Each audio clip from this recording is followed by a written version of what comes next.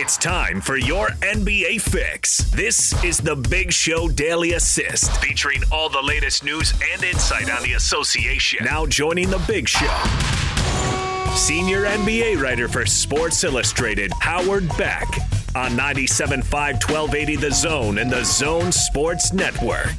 Happy Friday, Howard. How are you? Hey, guys. Doing well. How are you? Hey, we're doing great. This has been a really interesting week for the Jazz, where they lose to Dallas on Monday. Tough overtime loss to Phoenix on Wednesday. And then Howard bounced back. I thought it was an improbable victory over Portland, and they beat them by 19 when their plane didn't touch down until 3 o'clock in the morning. What does it say, I guess, about a team when they can have a bounce-back win like that? No, it's a great sign, especially, we are kind of in the dog days. It's kind of hard to tell, by the way. Like, when are the dog days? All this, the schedule's thrown off. The entire space-time continuum is thrown off. But this feels kind of like the dog days. Like we are several weeks removed from All-Star, but we are still way away from the start of playoffs. There's a lot of games yet to play. And so this is, a time for teams might, your interest, your focus might flag a little bit. And, the back-to-back losses to Dallas and Phoenix, I'm sure they were more alarming to Jazz fans than they might be to someone like me from a distance. But, those are good teams. Those are road games. Those are not terrible losses by any stretch. But you want to kind of steady yourself as quickly as possible. And Portland's a very good team with a lot of firepower and, holding them to, 103 and winning them, beating them pretty soundly. I think is a good sign.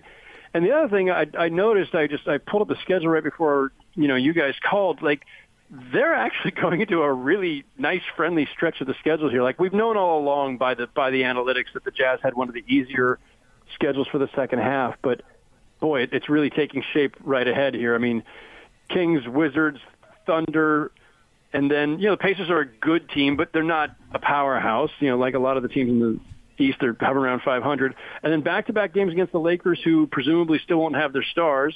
And then the Rockets, who are, obviously one of the worst in the league right now. And Minnesota's one of the worst in the league. They got them twice in a row, and then Sacramento again. So they've got a chance here, after that brush with OG, or the Sun's going to catch them. They've got a chance to really put some distance between themselves and the pack, right, in the next, whatever it is, 2 weeks. Howard, I want to get your opinion on something, and forgive me if I ramble on here a bit, but I want to set it up. We talked about the Jazz and their losses against the Mavs and the Suns. They did not shoot the ball well from three. That's something that they've done really well all season long. They were like 11 of 44 or something along those lines in both those games, like 12 and 44, something like that. And we thought, is there a vulnerability with this team because of their reliance on that when they face a tough opponent or in a playoff setting, that sort of thing? And then last night we saw them against the Trailblazers, and they struggled from distance, and yet they worked hard, they rebounded, they did all these other things that were necessary for them to win. So I went back and I did some research on this. And I don't know if you've ever done that or not, but I saw some data on how reliable three-point shooting is. And I saw a study that someone did that showed over the last about 10 years or so in the NBA, in the playoffs, that the shooting percentages from three were down a little bit from the regular season, but no more so than the two-point shooting was. And so that really made me wonder that in a pressure situation, maybe three-point shots really aren't a vulnerability, no more so than anything else at the offensive end. I wanted to get your thought on that. My understanding of that is kind of what you just alluded to, which is that three-point shooting is not necessarily something you can try to defend against it by scheming to, we're going to stay with shooters, we're going to do X, Y, Z, but that three-point defense is not something that really exists as a consistent matter. That the analytics guys will tell you that it's more about the quality of the shooters who are taking those three-point shots, and sometimes the quality of the shot, the timing of the shot. There's a lot of other things that go into it other than whether or not it's well defended. But what the Jazz have going for them is that they have a bunch of really good three-point shooters, period, individually. It's not just collectively, well, they take a lot of threes. Some teams that are vulnerable as three-point shooting teams, it's because they, maybe they got a bunch of guys who are, 36, 37% shooters. The Jazz have guys who are 38 and 40% shooters from three. And they've got multiple guys who can shoot it well. So it's not just about one or two guys carrying them. It's not about small margins for error. I don't worry about them there. And also, they do have, a great, penetrating guard in Donovan Mitchell, and a couple other guys who can create some space too. So it's not solely just, drive, kick, get the best three you can get. They've got a little bit more diversity to their game. So I wouldn't worry about that too much with them.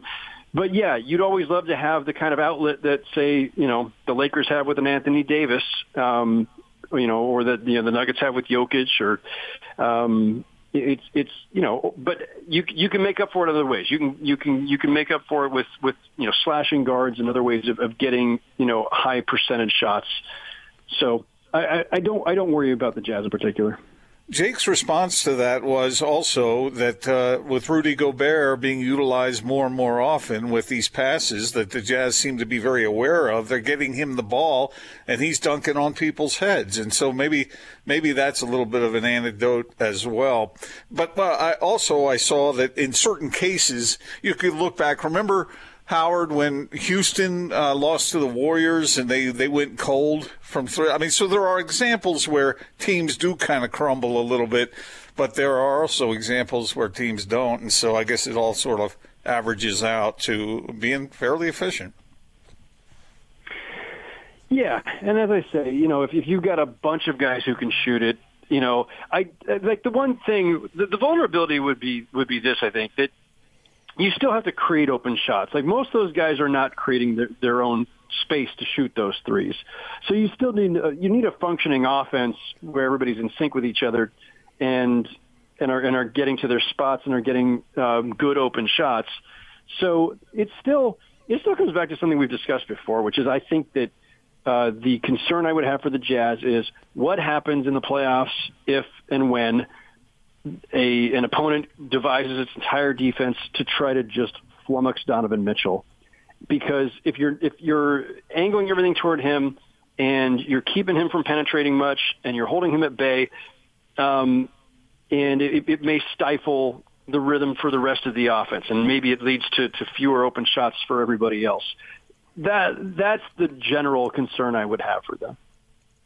Give us your take on the Dallas Mavericks as they currently stand, Howard. We saw the Jazz struggle with them on Monday, but then they turn around and lose to Houston, I believe, and then beat Milwaukee. How seriously should we be taking the Mavs? I didn't think that the Mavericks were ready to take that big next step anyway. They had a breakthrough season last year, and despite some injuries and despite what I thought was not the strongest supporting cast. And so I think expectations got raised a little too high. Luka can't just keep making quantum leaps forward. Maybe he can, but they just need more talent around him. That's the bottom line. There's just not a ton there. They've got good players, and Rick Carlisle gets the best out of his guys year in, year out. But you never looked at that roster and thought, oh, wow, this team's stacked. They don't have that great a depth. They don't, and Porzingis, he's had a couple of really strong games the last couple of nights, but you don't see that every night from him. It kind of waxes and wanes, and he's had some injury issues, and so they're a good team. They're a team that, because of Luka, you never know. Maybe they could pull off a first-round upset, but they're still a player away, I think, from being truly in the mix at the top of the West. Man, when I look at that Western Conference, Howard, I can't recall a time when I thought maybe the top 5 teams in that conference could win the conference. And when I look at it now, you have the Jazz with the best record in basketball. The Suns have been tough. The Clippers are there, whether you believe in them or not. The Nuggets are coming on. And then the Lakers, once they get healthy. That's 5 teams right now that I wouldn't be shocked if any of those teams were in at least the conference finals. I agree, and I actually wouldn't be shocked if any of those 5 won it. And if I were ranking them, right, obviously, the Lakers are the ones you have the highest expectation for because of the defending champs. They've got LeBron and Anthony Davis. However you want to order it after that. The team that would be most surprising of those five would be Phoenix, but only because of how far they've come in such a short period of time. Based on their play, the results, the talent level, what looks like, I think, really good chemistry, and their overall versatility. I think the Suns are absolutely legit. So I would not be surprised in the abstract if they somehow won the conference. The only thing that would be surprising is, as I say, this is a team that hasn't even been in the playoffs in 10 years. And so it's, you don't expect any team to go from lottery to Western Conference champion in 1 year. But their play, their consistency would suggest that we should not be surprised any more so by them than the others you mentioned. And I agree. Any of those five could win it. They're all legit and would not take some great fluke. They all have the talent to do it. Howard, Sacramento will be here on Saturday, and I know we don't ask you very many Kings questions, and I guess maybe that's the point. Is this franchise ever going to get off the mat? It's funny because there are three teams with very long playoff droughts right now. Sacramento's, which I think goes back to 2006, the Suns 2010, and the Knicks 2013, I think. The Suns are clearly going to end their drought, and the Knicks might. We'll see. They've been slipping a little bit lately. The Kings, it would seem, are not going to end their drought this season. But they've got another new front office. Monty McNair is the GM, and he was one of Daryl Morey's top guys in Houston for a long time. Wes Wilcox, who's a veteran of front offices in Atlanta and Cleveland, is one of the guys that Monty brought in with him. Those are smart guys, and they haven't made dramatic moves yet, but, it often takes some time when you get in and a team is capped out and you're trying to sort through and evaluate guys up close. So I think give them some time. Look, De'Aaron Fox is really talented. Buddy Hield, we know, is a great shooter, and the Kings made a heck of a pick in Tyrese Halliburton, who is going to end up on a lot of Rookie of the Year ballots. Not at the top spot, but he's going to end up with a lot of second and third place votes. And so they've got some promising young pieces. They just have to kind of figure out what the right building, plan is around those guys. So I hate to say we should give them some time. The Kings have had a lot of time, but they've gone through a lot of different front offices and coaches, and it's, this new front office needs some time. I asked you about the Western Conference, Howard. What about the East? How many of those teams could end up winning that conference in the playoffs? I imagine maybe the Nets and the Sixers and the Bucks. It doesn't go any further than that, does it? It really looks like it's a one 3-team tier and then a drop off to just like this sea of mediocrity. The Hornets are fourth place at 2 games over 500, and then by the time you get to the Knicks at 8th place, they're only 2 games under 500. So it's a really just a swath of teams that are all hovering around 500, and then a couple other teams that that could still get there with Indiana and Chicago. I think it is a 3-team race: Brooklyn, Philly, Milwaukee. But the Miami Heat should not be taken or should not be ruled out of this. We can't ignore them, and they've had a weird season, and it's been a little up and down. But and now they've got Oladipo, who they picked up at the trade deadline. Now has got a knee issue, and he's not going to be traveling with them on this upcoming road trip. I still think that the Heat, they might just be that proverbial team no one wants to face. Just like last year, which I think were they 6th last year and they end up in the finals. They could do that again potentially. They're tough. They're tough-minded. Jimmy Butler, Bam Adebayo, and the rest of that group play great defense. Eric Spoelstra is one of the best coaches in the league.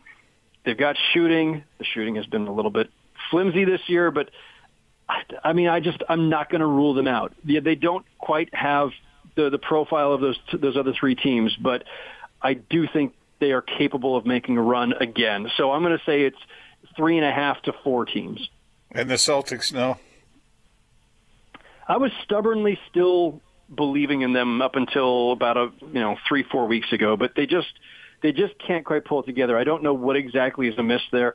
I don't think it's necessarily anything crazy like chemistry or they don't like each other. I just think that there's just not quite enough talent there.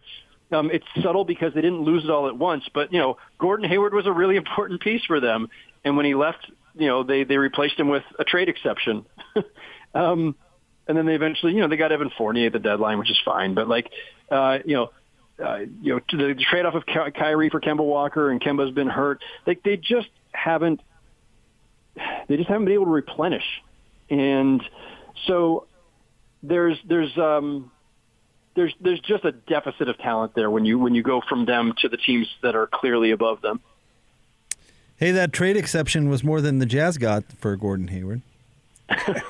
That's true. Well, just throwing that out there. That's all. Fair point. Howard, thank you very much as always. Enjoy the weekend, and we'll catch you next week. Appreciate it, guys. Talk to you then. Thank you, Howard. Howard Beck, our good friend, senior NBA writer from Sports Illustrated. And, of course, he does a podcast with our friend Chris Mannix. Those two are great together in podcast form. If you haven't had a chance to catch it, I would recommend you do so. Always got to bring that up, don't you, about the Gordon Hayward thing? Well, isn't it telling?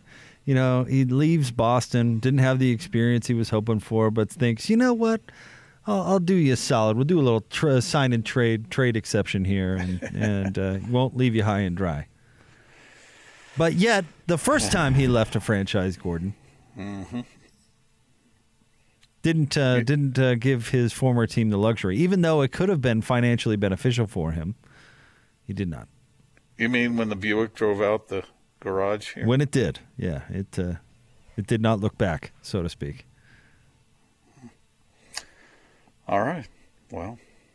He's got a cool haircut, though. Well, and they turned that trade exception into, what's his name, right?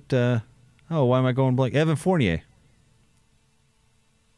So that's a fine player. Unrestricted free agent, Rudy Gobert's best friend. Oh, yeah?